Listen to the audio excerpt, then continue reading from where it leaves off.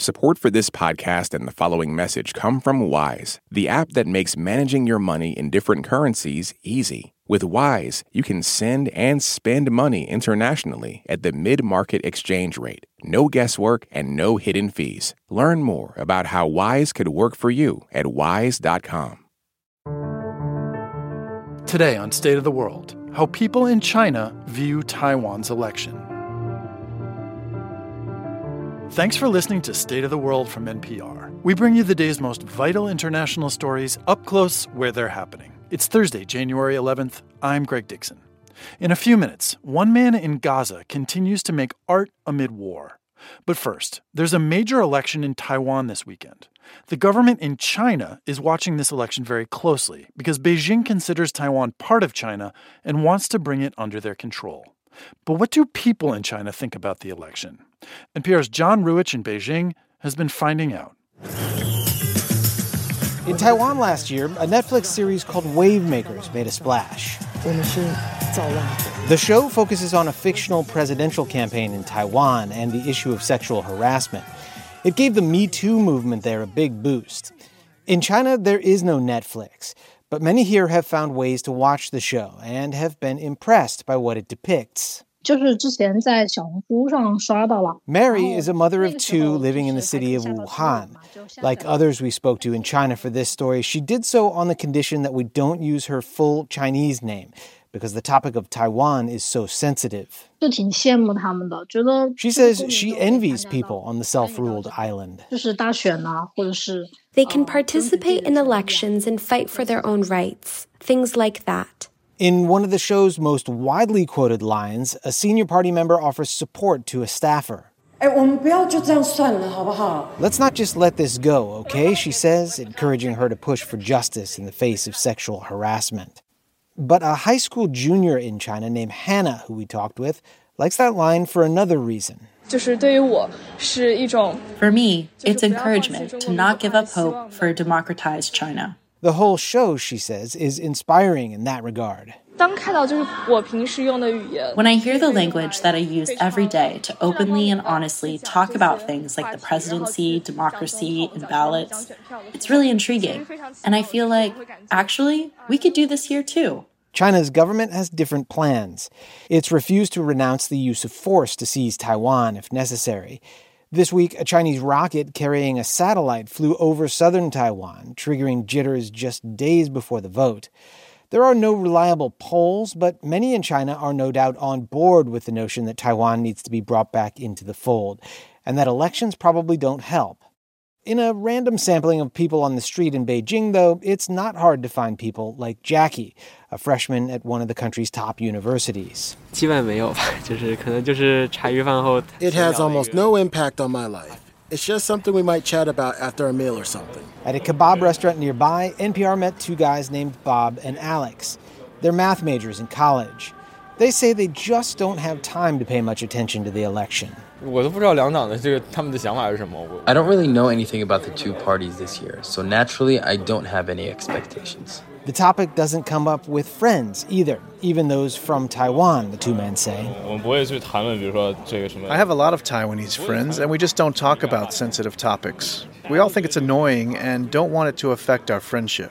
Still, others are quietly thinking about the election. In a tiny bookstore in Beijing, Hui Ye says she thinks it's good that Taiwan has democratic elections, and she's interested. She likes Taiwan's Democratic Progressive Party, whose candidate, current Vice President William Lai, is loathed by the Chinese government. The current ruling party, I think they're good. They stick to their principles. They stick to their democratic values. Taiwan, she says, seems like a more open and tolerant society. And she says she hopes one day the mainland can be more like Taiwan. That's John Ruich in Beijing. You can hear more coverage of the election in Taiwan from NPR host Elsa Chang on the Consider This podcast. Listen on the NPR app or wherever you get your podcasts. And now the story of one man surrounded by the chaos of war, continuing to make art.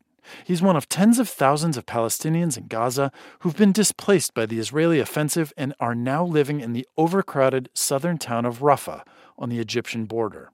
For most people there, daily life is about trying to survive. With NPR's producer in Gaza, Anas Baba, Nina Kravinsky brings us the story of an artist in Rafah still creating.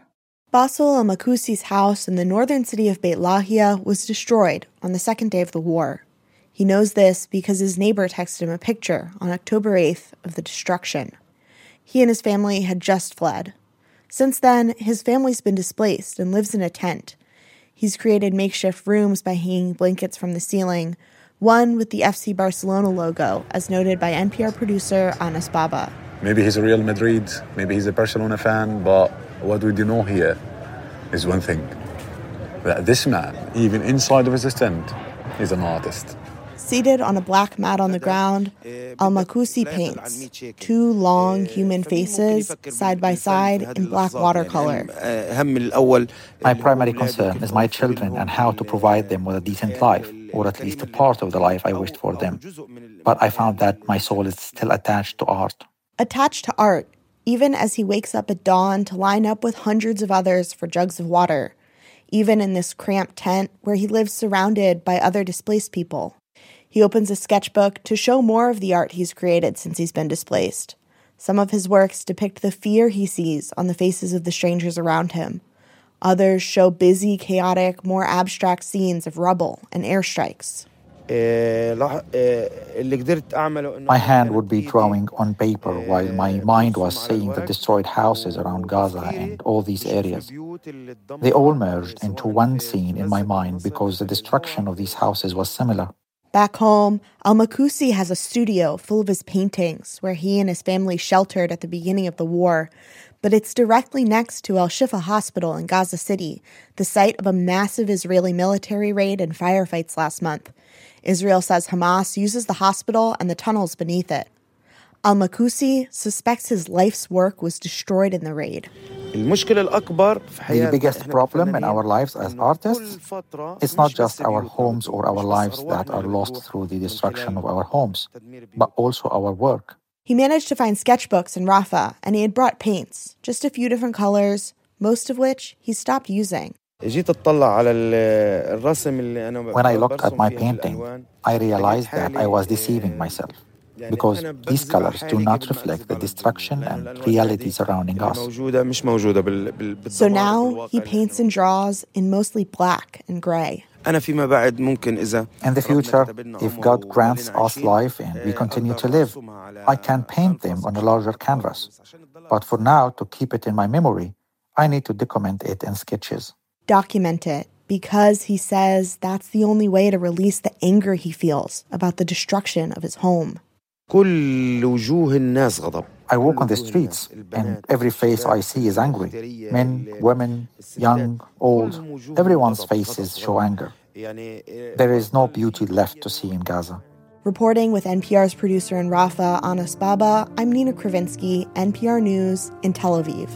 And for more coverage from all sides of this conflict, go to npr.org/MideastUpdates. That's the State of the World from NPR. Thanks for listening. See you again soon.